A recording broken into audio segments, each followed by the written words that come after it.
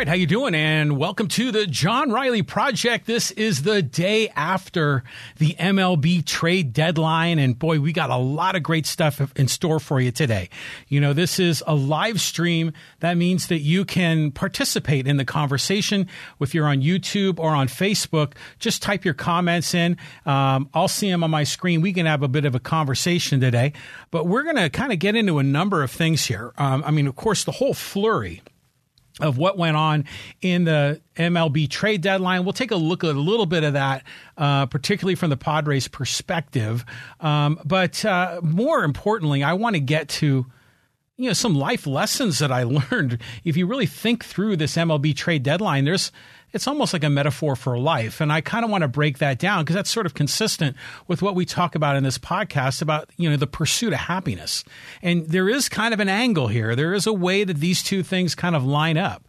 The MLB trade deadline and pursuing happiness. That's going to be the fun part of the combo.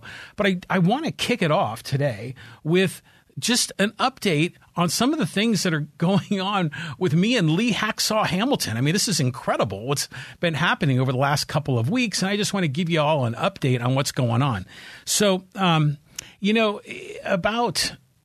was about 3 years ago that I did a podcast episode talking about the mighty 1090, which was the all sports talk radio station here in San Diego. And back then they basically folded up, they closed up shop, and, it was an end of an era. And so I had a podcast and I shared all my thoughts about all the great hosts that were there, starting with Lee Hacksaw Hamilton and Jim Rome and Steve Hartman and Chet Forte and Billy Ray Smith and Scott Kaplan and Philly Billy and the coach John Quintero, so many great guys at that station. I learned about Lee Hacksaw Hamilton, and I was first introduced to this probably about 1989. And the story is that I was working here in San Diego. I got out of college here at UCSD, went to LA for a couple of years, didn't like it, came back to San Diego. And around that time, one of my buddies had put together a fantasy baseball league. And this was, 1989. This is before fantasy baseball became a big thing, before, we were all doing it online. He had actually, we read this book. It was called The Rotisserie Baseball Handbook or something. And it was about these sports writers that met in a restaurant in New York City that I guess had a rotisserie. They served, some kind of meal that was rotisserie prepared. And they invented this league where you could be a general manager of the team and you can draft players and you get points if they hit home runs or have RBIs or if they have a lot of strikeouts. And they devised this amongst these guys in a restaurant in New York City, and a book was written about it. And my friend Jack up in San Francisco just loved this idea so much, and he wanted to create one for him and I and a bunch of our friends.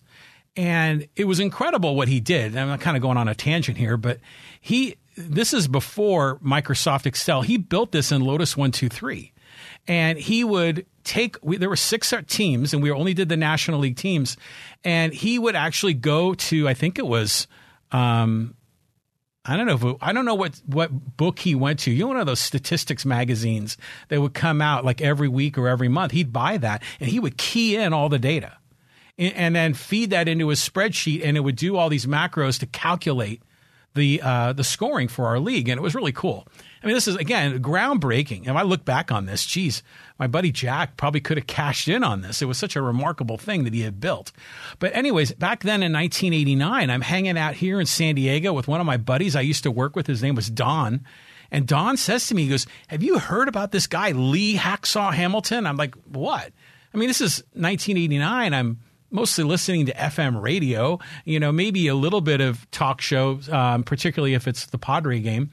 And he told me about how, the 690, at the time, they were all news. This is shortly after they converted to all news. Prior to that, they were rock and roll. And he said, on evening drive-by time, they've got this guy that's just like this encyclopedia of information and has all this great stuff. I mean, you got to listen to him. And so that's how I got introduced to Hacksaw. And I've been listening to Hacksaw for decades. I mean, starting in 89 through the 90s, through the 2000s, into the 2010s. And I know that, talk radio, sports radio kind of went sideways, and it's a volatile environment, but it's just incredible. And so when the 1090 folded, I did that podcast episode, and it was one of those podcast episodes that always seemed to get a lot of downloads, a lot of views, even months or years after I had posted it. Because especially in YouTube, it would always kind of come up on the recommended videos. So if you were following sports talk radio, or you were looking at something about, I don't know, Jim Rome, they would serve up my video for that podcast episode on YouTube. So I kind of had this recurring stream of activity. Well, then 3 years after I did it, this was in 2019. So earlier this year, I got a phone call, it was a text message, I think, or an email from a guy named Jerry Donadio. I don't know who Jerry is. He contacts me. He says, I can't believe I found your podcast. He says, no one has done this. No one has been, updating us on sports talk radio. I hear stuff from the radio broadcasters. I might hear stuff from the newspaper media that are commenting on the radio broadcasters, but never just some random guy talking about it for an hour and a half, which is what I did. And so it turned out that Jerry was a former salesman for the 1090. He sold advertising. And he said, hey, man, would you like to meet Hacksaw? I know him, and I could arrange a meeting. I mean, he knew I was a big fan of Hacksaw. And so, and I had always known that Hacksaw lived in the area. I live in Poway, and I knew he was somewhere nearby because my daughter would run into him sometimes at Mamacella's, which is this little Italian restaurant in Rancho Bernardo. At the time, she was the hostess. I remember she came home from work one day. He's like, Dad, you'll never guess who was in our restaurant. So anyways, I got invited, hung out with Lee for a morning. We had pancakes at IHOP, and Jerry joined us, and we just had a great conversation. Now, all along, Jerry had sort of a secret agenda. He's been wanting to get Hacksaw his own podcast. And he saw me, and he said, well, maybe he's thinking to himself, maybe this John Riley guy can help Lee get his podcast started. And that kind of came up in the conversation, and of course, I would be willing to help. I mean, Lee Hacksaw Hamilton has offered so much value to me in my life. Why not? So we invited Lee over, and we did a podcast interview on my podcast show, my channel on YouTube, my audio only podcast, John Riley Project. You can go on the website, you can see it. And we did that about 3 weeks ago or so, and man, what a pleasure. Getting to know Lee, bringing him here into my home, and Lee kind of got a little more acclimated to what podcasting was all about, and so we decided to get started. And so, now I'm helping Lee start a podcast. And so last week we did the first episode, and Lee Hacksaw Hamilton now has his own audio only podcast, his own YouTube channel. He's live streaming or simulcasting on Twitter, Facebook, YouTube. So I'm just kind of helping put it all together. And it's kind of fun because this is a guy that I love following. And he was always, in my mind, sort of like this celebrity that I would always experience in my car radio. And now he's in my living room, and I'm not only helping him set up the podcast, I'm co-hosting it with him. Now, granted, Lee has a lot to say. So co-hosting is really more that I'm just kind of, teeing up the topics on the table for him to get into. But what a thrill. I mean, it's just really fun. And it's just another example of some of the amazing things that have happened to me since I started this podcast. The people I meet, the experiences I have, the connections I make. I mean, it's just incredible. So it's kind of fun. So, in the world of live streaming and podcasting, a certain radio personalities have done a very good job transitioning to the online world. I think Scott Kaplan is a really good example. His show Kaplan and Crew is live streamed. It's an audio podcast. He even has it broadcast, a tape version, a recorded version is broadcast on television and on the radio. So good on him. Good on Scott for putting that together with his two co-hosts. So, now we're kind of getting Lee going on this. And so I'm really excited for Hacksaw. And I'm really interested to see where this goes, because he is a big time name in the world of sports talk radio. And I think there's an opportunity for him with a podcast to get out in front of people, because with the whole volatility of sports talk radio, he's not behind the microphone with a 77,000 watt blowtorch signal like he used to have at 690. So we did our podcast last week, and the initial numbers, the analytics were really, really encouraging. The number of views, the hours watched, the downloads, the positive comments. You wouldn't believe the comments. People are saying, they type in just like you can on this live stream. They're saying, Hacksaw, great to see you, boy. Love seeing you back on the air. Quote, on the air, live streaming. We're not really broadcasting on the air, but they love seeing him back. Hacksaw is an interesting guy. I mean, there's a lot of people that love him. There's a lot of people that don't love him. But love him or hate him, you know who he is.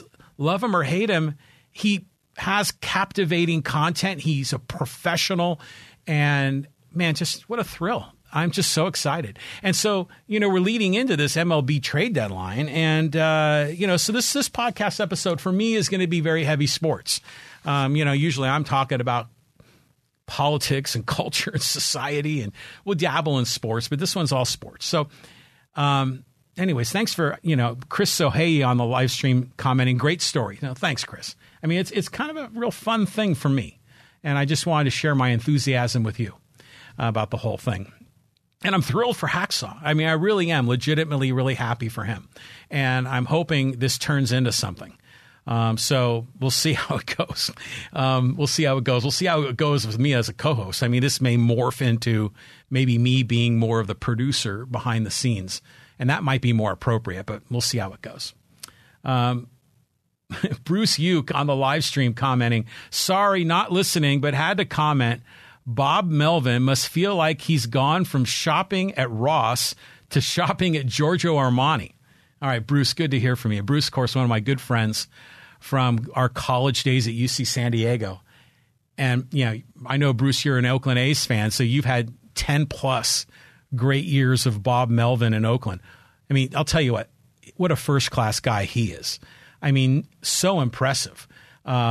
Just really, really like this man.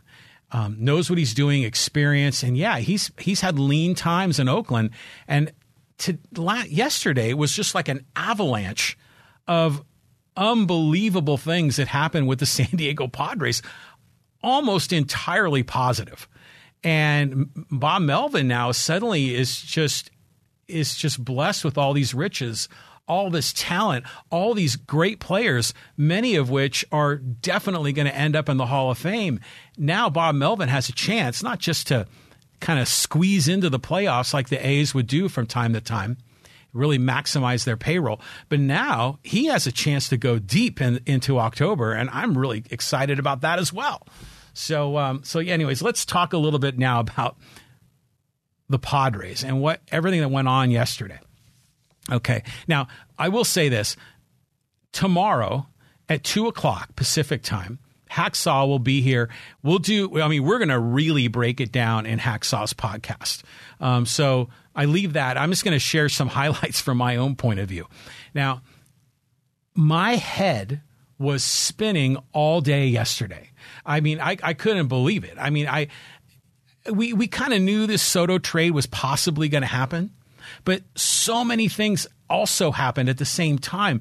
And I always kind of get excited leading up to the MLB trade deadline day, because it's an exciting time in the sport, and MLB, more so than football or basketball, will do a lot of trades.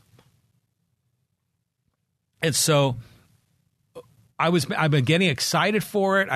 Every year I'm always really thrilled to follow what happens, because there's usually a flurry of activity, and teams are sort of kind of reborn again, or they're doubling down, or they're changing strategy, which we're going to break down a little bit. But yesterday, I just couldn't work. I mean, I had trouble focusing on my clients, on a lot of the other projects that that pay my bills. It was difficult because I was so distracted by it all. And it's not until really today that I've kind of come back to earth and I've settled back down. Now, granted, I'm a baseball nerd, so I get off on this day, and it was incredible. And so, there's a website. I don't know if you've ever heard of it. It's called MLBTradeRumors.com. I mean, I discovered this website about 3 or 4 years ago, and oh my God, what an amazing site. And so this is a site that they curate like all of the rumors and tweets from all the beat writers for all the Major League Baseball teams. And they do a lot of other online chat, but it's a site that's like hardcore baseball nerds or baseball fantasy players would love this. You'll find out, who's getting sent down to the minors and who's going on the injured list and who they bringing up to replace them. And then especially as we get near the trade deadline, that's where you get all the buzz. And I just was constantly hitting refresh on that page. And as we got closer and closer to the deadline, there was just constantly new information, like almost every minute. And a lot of it had to do with the Padres. But, going back, like I said, like we started the podcast, 1989, when my buddy Jack started that rotisserie league. And Bruce, I don't know if you're still watching, Bruce, but I think you were in that league for a period of time, weren't you? I think you were. But anyways, I remember back then, 1987, right up before the trade deadline, the San Francisco Giants acquired Steve Bedrosian. And I remember that was a really big deal because the Giants at the time in 1987, they hadn't been to the playoffs since 1971. They had gone like 16 years without being in the playoffs, and they actually had a legit team. And I think that was the Kevin Mitchell, Will Clark, Robbie Thompson team with Big Daddy Rick Russell as the pitcher. And then they got Bedrosian because they needed a lockdown closer. And I remember that happened at the trade deadline, and that's what kind of got me hooked on this whole thing, which usually happens on the last day of July, but this year was extended till August 2nd. But this is always one of my favorite times of the year. And so anyways, what happened last night or yesterday with the Padres? So, of course, all the Juan Soto rumors turned out to be true. Juan Soto, 23-year-old, one of the greatest players of the last 5 years, on a trajectory on par with Ted Williams and Hank Aaron and Willie Mays. He's that kind of a player. And the impact he's made in his first 4 or 5 years in the league. I mean, he's an MVP, home run champ, World Series champion, batting champion. I mean, this guy is the real deal. And he was put on the market. There were a lot of teams scrambling. It was really came down to the Cardinals, the Padres, and the Dodgers. And, as a Padre fan, we've been burned so many times, especially last year when the Padres thought they had locked up Max Scherzer. And then at literally the 11th hour, the Dodgers swooped in and got not just Max Scherzer from the Nationals, they also got Trey Turner. And we just felt like, just like it was like Charlie Brown, like going to kick the football and Lucy pulls the football out. And once again, the San Diego sports curse struck last year.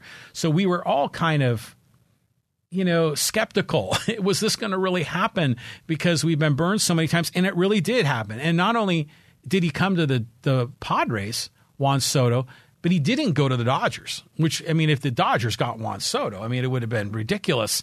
I mean, they were already like an incredible team. It would have just been insane. They would have been impossible to beat. But now, I mean, when you've got Soto and Tatis and Machado, I mean, and you want to go put those three guys up against Freddie Freeman, Mookie Betts, and Trey Turner. I mean, hey, we are now pretty darn close to being even Steven now with the Dodgers as far as talent goes. I mean, Joe Musgrove commented that when they played the Dodgers previously, they felt like they had to be perfect in order to beat them. And they knew that they had the talent to do that. But now, there's some wiggle room. They don't need to be absolutely perfect because they've got just so much depth and so much talent. But the beautiful thing about this is it wasn't just that we got Juan Soto. I mean, there's Josh Bell that came along and is switch hitting first baseman, hits for average, hits for power. I saw the press conference that was live streamed earlier this morning when Peter Seidler, AJ Preller, Juan Soto, and Josh Bell were all there together. And they all commented, and the media was there. They asked questions. I mean, Josh Bell, he's an impressive young man. So it was great to see him and to hear from him and hear from Juan Soto, learn more about him. And, I'm just genuinely excited. I mean, this is going to be great. And it wasn't just those guys. I mean, like a couple of days ago, the Padres got Josh Hader, another Josh Hader, one of the best closer in all of baseball, after their previous closer, Taylor Rogers, had blown 5 games. In fact, I think 1 or 2 of them he blew in Detroit. So, he was a mental wreck, and we had to make a move and make a change. And you make a change and you get the best closer in baseball. I mean, this is incredible. And there's also Brandon Drury's coming here too. Brandon Drury, who I don't really know a whole lot about. I'm going to learn about him, but I know he played for Atlanta. I think he played for, was it Toronto? I'm not sure of the teams. No, it was the Cincinnati Reds he came from. But apparently this guy's having a great year. He's got 20 home runs. He mashes against left-handers, and he can play almost anywhere on the field. So I think they're going to, kind of have him as another asset. So this is incredible. And Eric Hosmer is gone. I mean, that's something. I mean, the Padres have been trying to trade him and his contract for so long they couldn't unload the guy because he just wasn't productive. He's a nice guy. He's a great guy. But he never lived up to that contract. And I think a lot of people called that contract back in, what year was that, 2017, 2018 when he signed it? A lot of people said that there was too much money for his productivity, and that turned out to be true. Now, granted, going back, I think the Padres still made the right decision to sign him because prior to that, there was no legitimacy to the team. They had flamed out with Matt Kemp and Justin Upton and Craig Kimbrell and all those deals. And they were back to like Will Myers and a bunch of AAA guys. So they had to, kind of plant a flag and say, hey, we're definitely not going away. We're legit here. And I think Hosmer served that purpose. And, if Hosmer didn't come, good chance Machado doesn't come. I mean, good chance James Shields doesn't come, who was parlayed into Fernando Tatis. So Hosmer definitely has value to this franchise and did a lot for this franchise, but he never lived up to the contract. He didn't like being discussed in trade rumors. Meanwhile, all the teammates loved him. I mean, Machado and Tatis were generally sad to see him go, and I don't disagree with that. But we needed a change at that position. So he was in the deal that was going back to Washington. Then he ends up rejecting the deal because he can. I think they call it a 10-5 player. You're 10 years in the league, 5 years with one team. And it gives you the ability to have a no-trade clause that's limited. So there's certain teams he can say, no, I won't go. And he doesn't have to go. Well, he said no to the Nationals deal. And that sucked. I mean, we were all wondering, was it going to happen now? Was this deal going to fall through? Were the Dodgers now at this moment going to swoop in? But no, they had like a contingency plan, and who ended up getting shipped off in his place was Luke Voit, our DH, who Luke Voigt's been getting better, and fans were warming up to him. And granted, he still wasn't as productive as we liked, but, there was hope with Voit. There was no hope with Hosmer. So when Voit was included in the deal, a lot of fans were disappointed, but I've got to believe that Voit must be so upset, so pissed off at Eric Hosmer, because I think Voit generally liked being here. And here he's on a winning team, and, they just acquired Soto, and he thought he was going to be on the team with Soto, and now suddenly he's the guy that gets flipped and sent back to Washington to a last-place team. So it kind of sucks for him. But not kind of sucks. It really sucks for him. So he's got to be pissed off at Hosmer. I mean, oh, my God. And then what do we get to see the last couple of games? We get to see Will Myers playing first base. He's back. And Will Myers, it's just kind of a joy to see him play first. He's enjoying himself. He's making plays that Hosmer often failed to make. And he's doing it with kind of with a smile, and everyone's cheering for him because it's so kind of unexpected because he hasn't played first base in like 5 years. And he's starting to hit a little bit, granted he's underperformed according to his contract, but it was kind of fun to see that too. I mean, so yesterday you had all these trades, you had all this additional players being added, then Hosmer subtracted, which was addition by subtraction. And they won a doubleheader against the Rockies. Now they're going to play tonight, and their new players will all be there. Now, granted, Hader pitched last night. He got the win in the second game. Well, tonight, they're not only going to have Hader there, but they're going to have Juan Soto and Josh Bell and Brandon Drury. They're all going to be there. So tonight's game is going to be fun. Apparently, it's sold out. So the stadium should be rocking tonight. So that's going to be must-see TV. But I'm fired up for that. Now, I do want to make another comment. If you're on Padre Twitter, there's a lot of guys that are on there.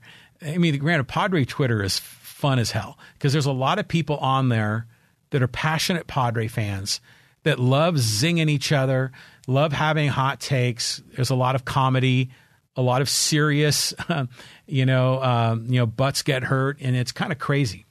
Well, there's a certain contingent of Padre fans that want to fire A.J. Preller, and they've been saying this forever. In fact, there are a lot of people in the national media that think he's done a terrible job as a general manager. Now, there are a lot of trades he's made that have gone the wrong way, but he's always bold. He's always willing to take chances. And now, after what we've just experienced yesterday, can you really say that people should fire A.J. Preller? I mean, come on. I mean, one of the guys on Padres Twitter who I really like, his name's Mickey Koch. And Mickey loves making fun of the fire A.J. Preller people. And now, of course, they're quiet. But hell of a job by Preller and his staff to pull all this off, to acquire all of the talent that they could use as bargaining chips to make these deals. I mean, it's like the farm system is almost like a never-ending supply. I guess it's the waves of talent, the hot talent lava that we talked about early on. And then, big kudos to Peter Seidler because they had to pony up more money after they made these trades. They went over the salary cap, and now they're paying a penalty because they're exceeding the salary cap. I mean, in a million years, would you have ever thought that this small market San Diego Padres, a team that was always low budget, a team whose previous general manager, Kevin Towers, would have to do what they call dumpster diving to pick up players off of waivers and then turn them into a reclamation project and then flip them, to try to build capital, build assets on the team. Now, we're no longer small market. I mean, we're one of only 2 or 3 teams that have exceeded the salary cap. I mean, this is a completely insane what's going on with this. And it's almost like granted, they've signed some bad deals like Hosmer and Myers. And Pomeranz, you can maybe argue a little bit because he's been hurt so much. But it's not like they've been reckless. I mean, all of the decisions have been calculated, in my opinion, at the time they signed them, made a lot of sense at that time. And here we are at this point. It's amazing. So, yeah, kudos to Seidler. I mean, again, we'll talk more about this with Hacksaw tomorrow. And I invite you to tune in, but not on the John Riley Project podcast. You'll need to go to Lee Hacksaw Hamilton's podcast we got him on Stitcher and Google Podcasts. We're not on Apple Podcasts yet for Hacksaw. We're not on Spotify yet. You have to submit, and there's a process you have to go through. But we're on a lot of others. I think Google and Stitcher might be the 2 most popular apps where you can get the podcast download, or you can go to Lee Hacksaw Hamilton's Twitter page, Facebook page, or YouTube page. And tomorrow at about 2:00, Thursday at 2, he'll be doing his broadcast, and he'll, Hacksaw. I mean, he'll break it all down, and that'll be a thrill as well. So, but I did put together my own lineup, which I love to see with the Padres, and this is what it is. So I think the Padres will have Profar leading off in left field, Tatis when he comes back, and he's close. So he'll probably bat 2 and play shortstop. You have Soto in right field batting 3rd, Machado at 3rd batting 4th. Josh Bell would be the DH. Now, granted, he can play first or DH, but he's a bit of a liability at first. And the way Myers is playing first, I mean, geez, you got to let Myers play there. So you'd have Bell as the DH. You'd have Cronenworth batting 6th, playing second base. Then Myers at first, batting 7. Then you've got Alfaro as, let's say, it's Alfaro or Nola, but for the sake of discussion, Alfaro as the catcher. And then batting ninth is Grisham in center. And Grisham's been playing really well lately after getting off to a terrible start. I mean, he won the game on a walk-off in the bottom of the ninth last night. And then the bench, you've got, this guy, Drury, who's coming over. I'm going to learn more about him. But he can play left field, right field. He can play most of the infield positions, maybe not short, but he can play second, third, and first. And, of course, he can DH. And I know they're going to kind of platoon him, and they'll probably just use him against lefty pitchers. You still have Ha-Seong Kim, who's going to man shortstop for now. And when Tatis comes back, Kim will be that super utility guy that you can use in the infield. And then you still got Mazzara as your fourth outfielder. And then you've got Austin Nola, who not only catches, but Austin Nola is a former middle infielder. He played shortstop and second base in the minors. And he only flipped to catcher to kind of be able to hold on to a major league job. But defensively, he can play anywhere in the infield too. So what a great bench. I mean, and then the starting pitching, I mean, it's going to be great. You got Yu Darvish, Joe Musgrove, Mike Clevenger. You've got Snell, and you've got Sean Manaea. And then the crazy part of this, not only is Hader going to be the closer, but there's so many great middle relief pitchers that are going to be coming off the disabled list, the injured list here any moment now. So Pierce Johnson is going to be going to rehab assignment soon. He's a great middle reliever. Robert Suarez, who they just signed last offseason, who showed a lot of promise. I mean, he could be a good 7th, 8th inning guy. Chris Matt, who's been remarkable since he's this year especially. I mean, last year he was mop-up guy that threw 82 miles an hour, but now he's like a legitimate late inning guy, high leverage guy. And Adrian Morejon, who come in, throw 100 miles an hour. And then Pomeranz is going to be coming back soon. He's going to start a rehab. And then plus you've got Martinez, who's been very valuable for the team. And then you've got Garcia. I mean, what a lineup. And now you're going to be pushing guys out. I mean, there's no room in the roster now for Craig Stammen or Steven Wilson or Michel Baez or even for Austin Adams. So, I mean, this is great. I mean, they're talking about breaking the San Diego sports curse. I mean, I'm just excited. I'm really thrilled. So, yeah, I invite you to watch, Hacksaw's podcast tomorrow at 2. Just, look for Lee Hacksaw Hamilton on YouTube, on Facebook, on Twitter. And, we're getting him on the audio only podcast.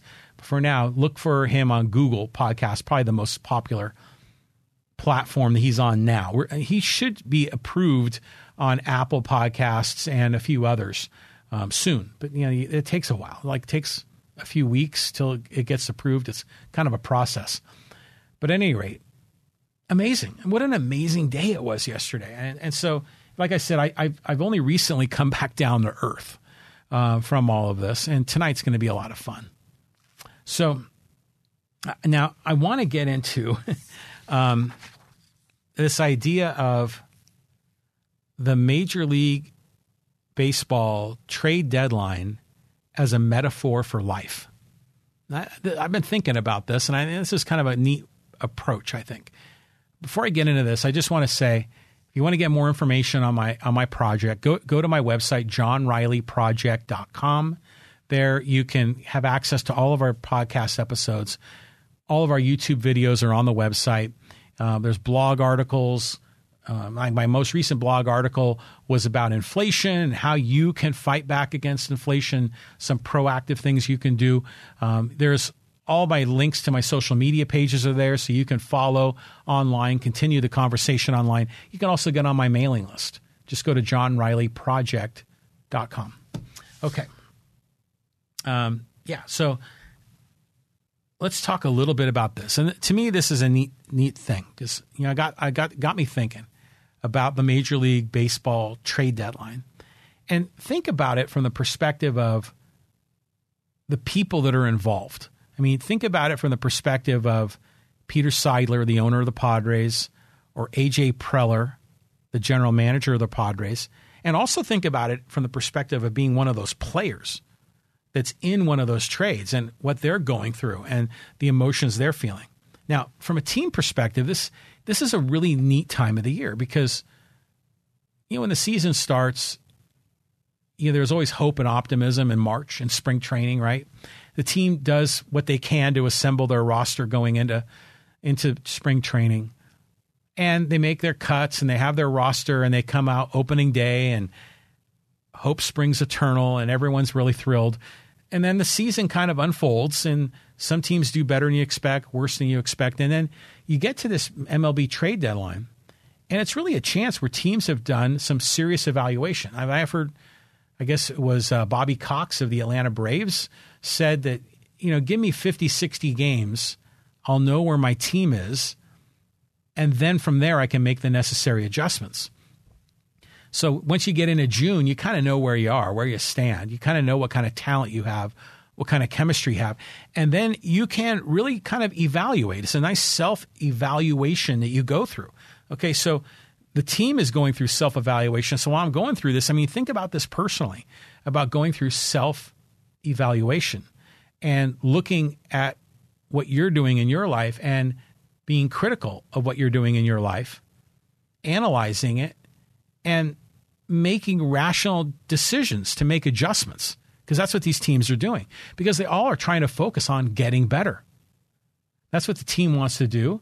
That's what we should be wanting to do in our own lives, is make those adjustments to get better. And that's what I love what these teams are doing. Now, granted, every team's got their own strategy, their own circumstances, their own competitive situation, their own, how should I say, their own liabilities as well as assets. So they got to make different kinds of decisions. Every team has a unique circumstance, just like all of us in our life have unique circumstances. But it's a great time to reallocate your assets, right? They might deploy players in different positions. They might promote players, demote players, just like we need to do in our own life. We need to reallocate our assets, not just our financial assets, but our asset of time, our asset of our skills and how we deploy those. So it's a very self-reflective time for a baseball team, but also as individuals, we should be thinking the same way and not just doing it once a year at the trade deadline, but this should be always an ongoing process. And then these teams, what they're also doing is they're reprioritizing their initiatives.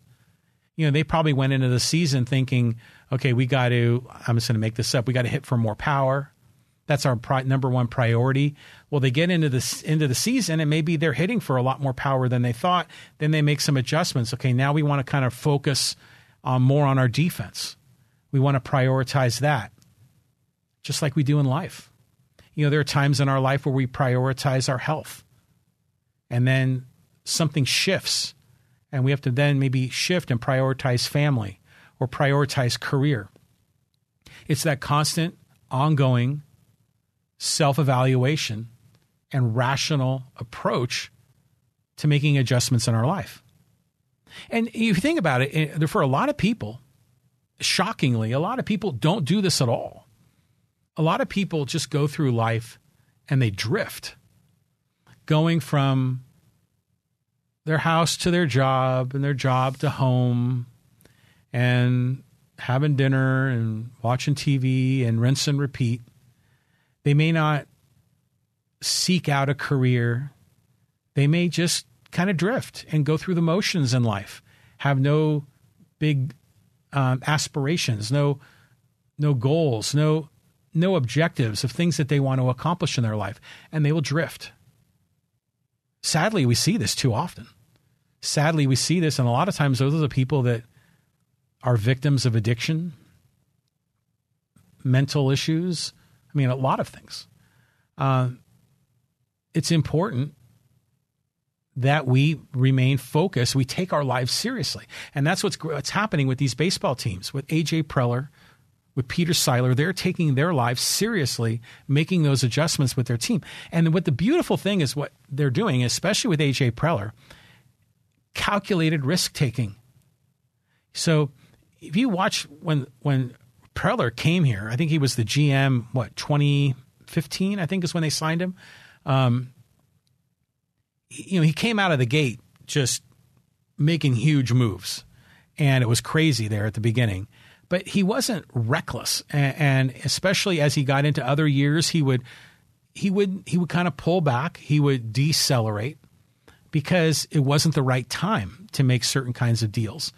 But he was very calculated in his risk taking, and he knew that this was the year that was time to really kind of go all in because of the pitching staff that the Padres had, because they had acquired Hader, because Tatis was coming back, because Cronenworth was developing and is a far better player than they probably ever expected in the trade that they got him a couple of years ago.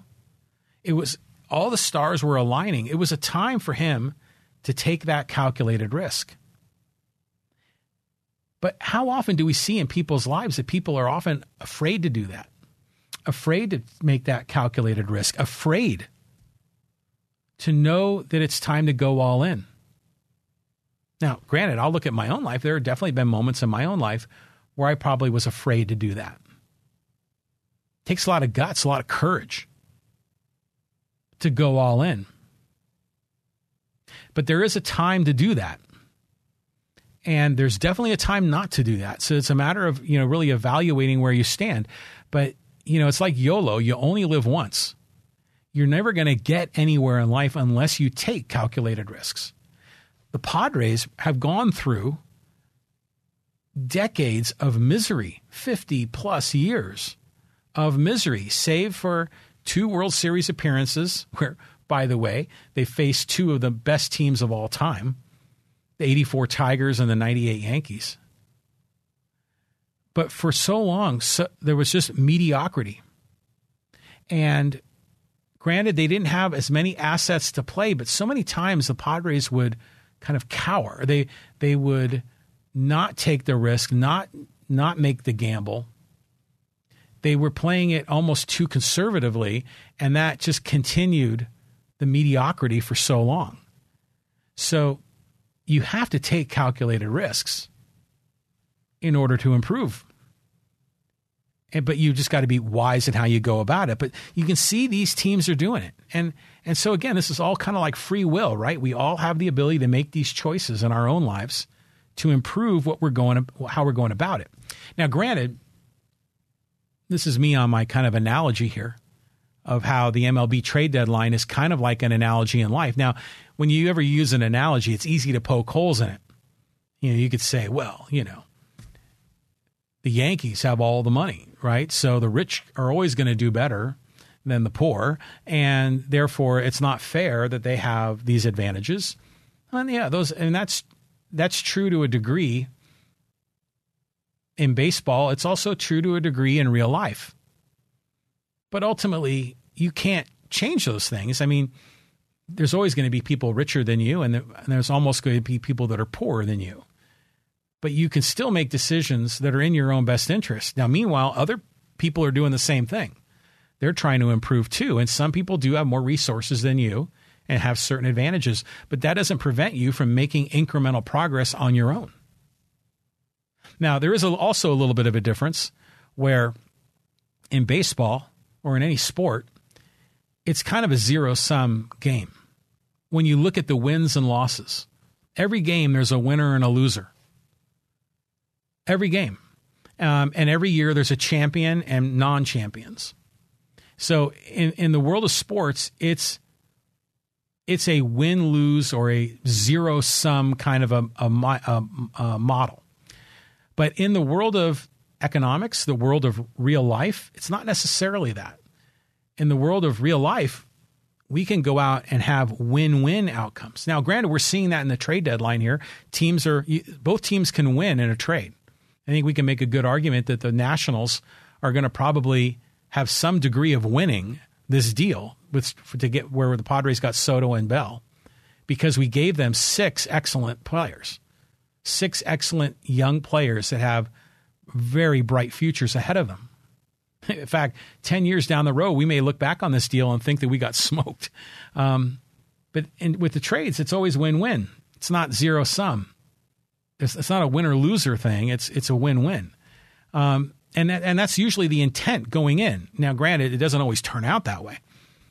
But in life, that's true too. I mean, we have the opportunity to seek win-win outcomes. When we go to work for a new company, when we seek out a partner for marriage, or, we pursue any other kinds of relationships, business relationships, personal relationships, we're always seeking that win-win.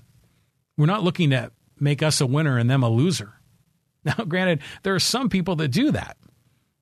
They see life as win-lose. A good example of that's Donald Trump. He sees life as win-lose. That's part of the reason why I never liked Donald Trump, because he wanted to win at the expense of others, and he wanted to quickly call them a loser. I think it's a terrible way to go through life. Better to seek win-win. But, the owners are playing a larger game than just this trade deadline thing and just winning a division. I mean, these owners are trying to build profitability for their company. So when the Padres get Juan Soto, they're also doing the math and saying, well, we think we're going to increase our attendance this much. We think it's going to increase revenue and profitability this much. We think that we can get Juan Soto, make that investment in Juan Soto, and still get a return on that investment. So they're playing a game at a much higher level. When you look at this trade deadline situation, there's a lot more going on. I mean, the franchise is also trying to build their brand, and the Padres certainly have done that.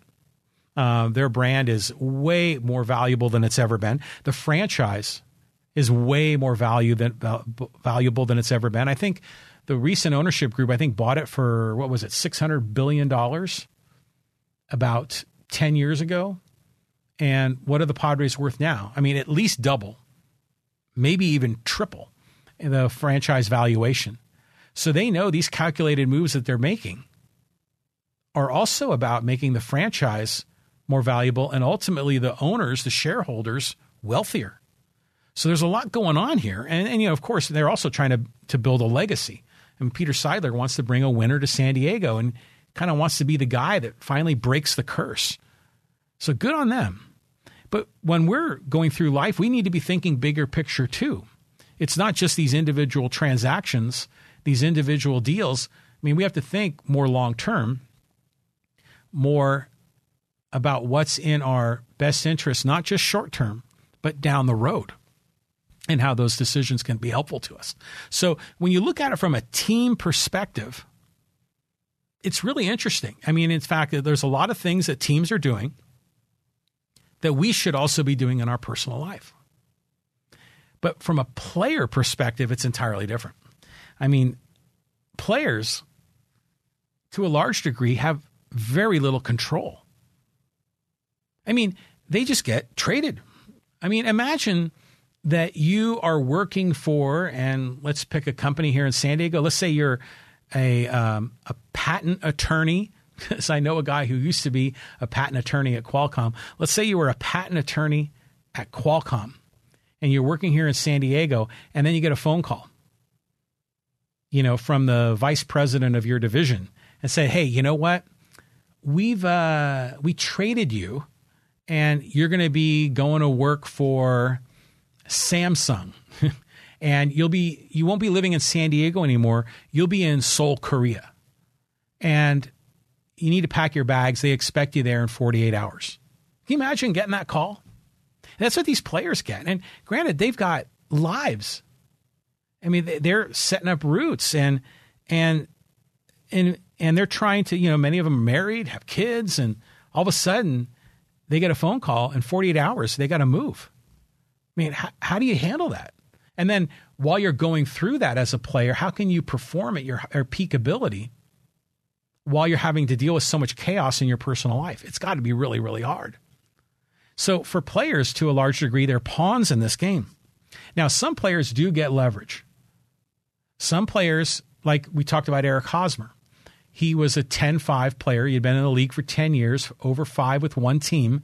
That gives him the ability to veto trades to a select number of teams. And he knew he didn't want to go to Washington. I don't blame him. Washington's in last place.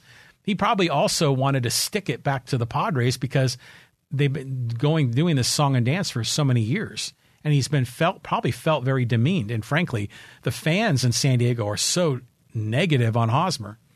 Again, for a lot of reasons. Granted, I think they've been a little too harsh on the guy, but granted, he wasn't living up to his contract, and he didn't seem like he really cared to improve all that much, which made it so frustrating. But at any rate, he had some leverage, and he used it. Good on him. And what he ended up doing was blocking that trade to Washington. And so then, remember, the Padres had to parlay and had to flip instead Luke Voit to Washington. And they ended up doing another deal. Whoops. They ended up doing another deal where they sent Hosmer to Boston. Now, this is, I mean, again, I'm thinking about this in terms of a metaphor for life. For Hosmer, granted, he had an unfortunate situation. He's leaving a team that he probably didn't want to leave.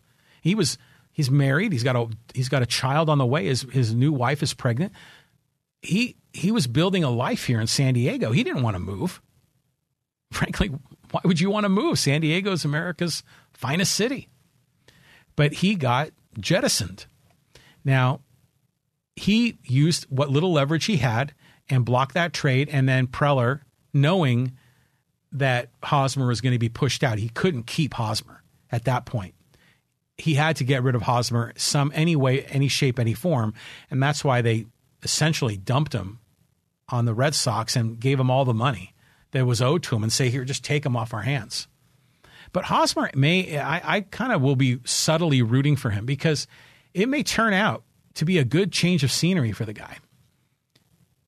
This is a little bit of an aside, but he's a lefty hitter. He goes the opposite way. You got the green monster there in left field at Fenway. That could actually work to his advantage. I mean, he may come out of this, smelling a lot better than he did while he was here in San Diego. But, change of scenery is usually always pretty good. But he's one of those guys that did have some leverage. Now, granted, with baseball players, it's different because they have contracts, right? You're locked in. And then they can trade you. They can flip you. So they don't have as much control over their personal life, which is why I'm trying to make this metaphor about. But they only get it when they're free agents.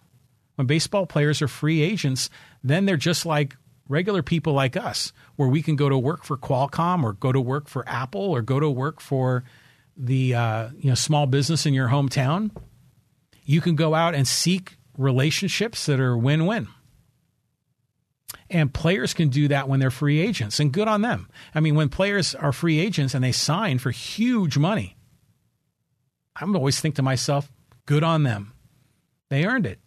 And they had an opportunity to have that opportunity to make that kind of wealth. I mean, when Machado signed for 10 years, $300 million, I mean, a lot of people came unglued. Oh my God, that's too much money. And, this is ridiculous. We need to be paying teachers more, not baseball players. But from Machado's perspective, good on him.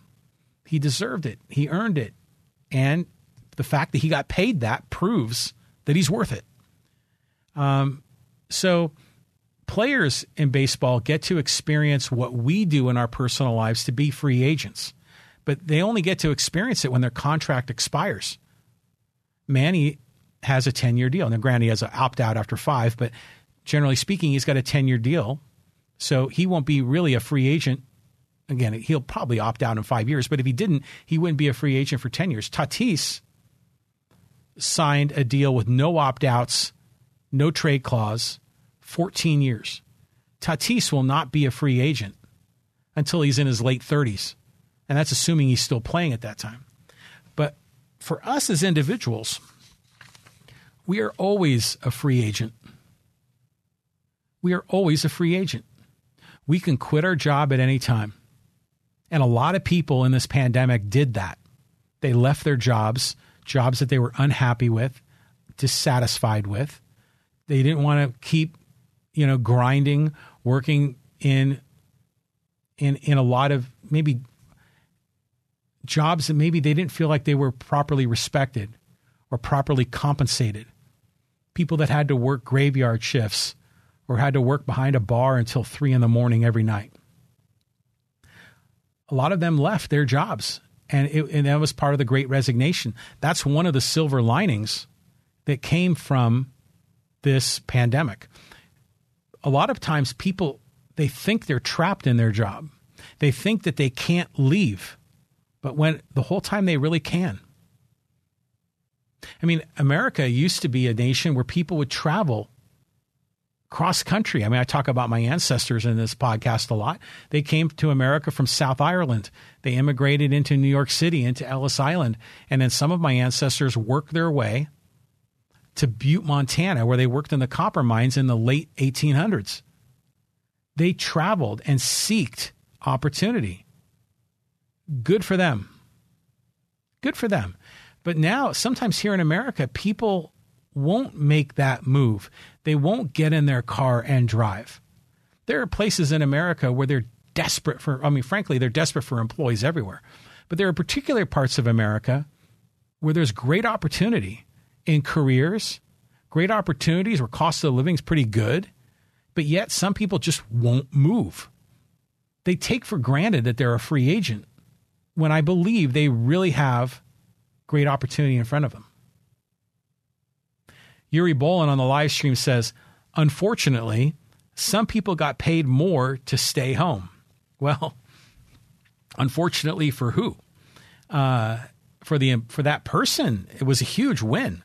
Gosh, imagine you're getting paid, I'm just going to make up some numbers, $15 an hour in your job, but then when the unemployment came with the pandemic, they were getting paid $18, $20 an hour effectively.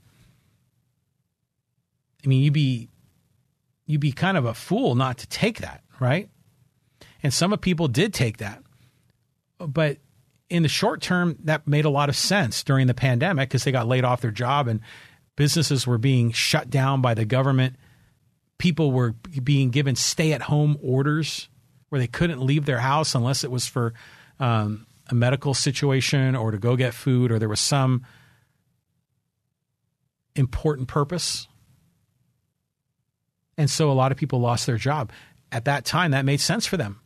There's unemployment insurance. That's what it's for. Now, granted, the federal government kicked in a lot. You know, we can debate that. I mean, that's the $6 trillion stimulus, and that's what's part of the reason why we have crazy inflation right now. But from the perspective of those workers that were able to get a nice unemployment check, that's not in their long-term best interest, not at all. In their long-term best interest is to, number one, is to seek better opportunity that's going to pay even more than what that unemployment check provides. But secondly, your life, your quality of life is going to be better if you have a purpose in your life, if you are pursuing a career, that you are building something, creating something, making a difference in the world, as opposed to sitting on your couch, which a lot of people did during the pandemic. They just didn't work. A life of sitting on your couch all day is really destructive to your life. I'm on a bit of a tangent here, but people, my main point is that I think people take for granted that they're free agents. They take for granted that they can quit their job and sign like a ball player, sign anywhere else. That they can pursue their happiness in a lot of different ways, but they feel like they're trapped in their situation when they really aren't. And 100 years ago, 200 years ago, people came to this country with nothing but the shirt on their back and maybe a couple of bucks in their pocket. And that was it. That's all they had. And they came here and they sought opportunity and they prospered and they were successful. How often do you see people do that now? They don't. Now, granted, there have been times when that's been difficult, but now more than ever, there are great opportunities out there for work because companies are so desperate for talent. Yuri Bolin on the live stream says the businesses with no staff and the economy. I'm not sure what that's in relation to, but yeah, I mean, so you look at the MLB trade deadline, and I think from an owner's perspective, from a general manager's perspective, they're making those calculated, rational decisions about how to get better, how to improve. What kind of changes can we make in our strategy to be better, to have a better quality of a product, to be more successful in the field, to make our franchise more valuable? Those are things that we as individuals need to be doing every day in our life. As players, they, in many cases, are pawns in the game. And granted, they make a ton of money. I'm not feeling sorry for them, but in some ways, they are pawns in the game. But when they are free agents is when they have that flexibility. The free agency time for players, especially the talented ones, is a magical time for them. But we as individuals are free agents pretty much all the time. We're not locked into a 7-year deal. We can quit at any time and go to work for someone else. We can make changes in our relationships with our significant others, our spouses. We can make changes. There are a lot of things we can do in life, and I think people take it for granted. And how can you pursue your happiness if you're not willing to actually pursue it?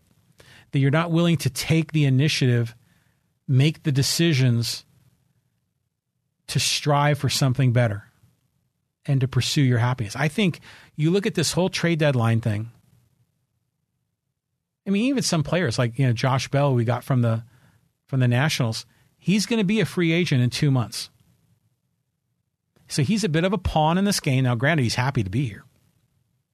He said so in the press conference. He's going to be connected with some of his old teammates like Joe Musgrove. And he's going to be on a team that has a chance to not only make the playoffs, but potentially to win it all. Good on him. But in 2 months, he's going to be a free agent. And in 2 months, he's going to be able to have that flexibility to make different choices. This case, he didn't have the choice. He was shipped here. But in our life, we have the ability to make choices all the time. And I think that's really important to understand. So, what a day yesterday. I mean, I was spinning all day. I mean, the changes for my home team, the changes throughout baseball, the way the teams were jockeying for position, some teams betting more on themselves, some teams kind of reeling it back a little bit, kind of deciding it's not the right time, making calculated decisions on how they should deploy their assets. And I saw what these teams are doing and how they're kind of playing the game. The game, actually, it's not the game within the game, but it's the game beyond the game, beyond the actual day-to-day matchup. They're playing the long-term game. And I just thought there was just a lot of parallels between what these teams are doing and what we're doing in our life. And a lot of parallels to what some players are doing in their life and what we're doing in our life. But also some cases where players are legitimately stuck in their situation. But when we look at our lives, we may think we're stuck, but we're not. We have the ability to make those choices. And I think that's an important idea, an important theme to think of. Okay, so, wow, we've covered a lot here. It's been a little over an hour. I just want to close with this. I mean, again, I started off talking about Hacksaw and how that whole thing is developing, and I'm really excited about that project. I'm really excited for Lee. I'm really excited for me. I mean, it's a lot of fun to kind of help Hacksaw get into the podcast world. So I encourage you, if you're interested in it, look for Lee Hacksaw Hamilton on YouTube, Facebook, Twitter, or on whatever podcast platform you happen to be on. And we're going to be doing a live stream Thursdays at 2. Tomorrow is episode number 2 for Lee Hacksaw Hamilton. For me, this is episode number 283. So this is a lot of fun. I'll tell you what, this project, I told you, I meet people, I have great experiences, I learn new things. This is just so much fun to do. I mean, if I had unlimited time and money, I'd do this every day because I think it's just so enjoyable. Okay, so I do have a closing quote today. I haven't done closing quotes in a while, and this is a fun one. I was watching the Padre game yesterday. Granted, I told you I was struggling working yesterday, and they played a doubleheader, so I was watching the day game, and the two Padre TV announcers, Don Orsillo and Mark Grant, were on TV, and they're talking about the trades, and you can kind of tell they were really careful on what they said, and because they're technically employees of the Padres, so they couldn't necessarily be critical of what was going on. But they try to be politically correct. So most of their zingers are kind of at each other. They kind of make fun of each other. It was funny. And so they were aware of the website. I told you MLBTradeRumors.com, which is an incredible website. They were joking about this fictional website. I guess, MLB announcer TradeRumors.com. And they were joking about, wouldn't it be amazing if an announcer got traded? And apparently that's happened. I think Ernie Harwell, who was the longtime radio voice of the Detroit Tigers, he, I think, was traded at one time in his life. But they were joking about being traded, and the one they were talking about as well, like Orsillo just made this up. He says, well, I just got a report here. It's just fresh off the, as Hacksaw would say, fresh off the high-speed sports wire, that John Kruk, the color commentator for the MLB channel, is coming to the Padres, and he's being traded for Mark Grant, the color commentator on TV. And so they were just having fun playing around with it until Don Orsillo made this quote about this hypothetical trade. And he says, oh, the problem, though, joking at Mark Grant, is you'll never pass the physical. And I thought that was fantastic because they're always making fun of each other and their extra pounds they're carrying. And believe me, I get it. I understand that. But that was a lot of fun. Those guys are great. I mean, we're really lucky to have them here in San Diego. Really great broadcast crew. I was disappointed when we lost Matt Vasgersian because I thought he teamed up really well with Mark Grant, and they did. They were a great pair. But Orsillo and Grant, I think, is even better. No disrespect to Vasgersian because he's top notch as well. But anyways, what a day. So it's now like 3:48, and we've been going for a little over an hour. So we're going to wrap up this podcast. I encourage you, if you are listening, watching, tune into the Padre game tonight. I assume they're playing at 6:40. I think that's when they'll start. And got 2 new players in the lineup. There's going to be so much energy in the stadium. It's going to be sold out. The fans are going to be fired up. The team is going to be fired up. And you could even see that yesterday. The team, and even Bob Melvin, the manager, where they were kind of had a bounce in their step. They had a lot more energy. You're going to see more of that tonight. I mean, it's going to be amazing. So I'm really looking forward to it. So with that, I'm going to sign off. This is the John Riley Project. This is episode number 283. And we'll be back at you next week. So thanks for listening. Thanks for watching. Bye-bye. If you enjoyed today's show, do me a favor. Subscribe and then share it with a friend, or leave a rating and review on Apple Podcasts. Let's continue the conversation on social media. Go to connectwithjohnny.com to get links to our social media content, audio podcast platforms, and to sign up for our mailing list. To be a guest, read my blog, or get more information, please visit johnrileyproject.com to get started.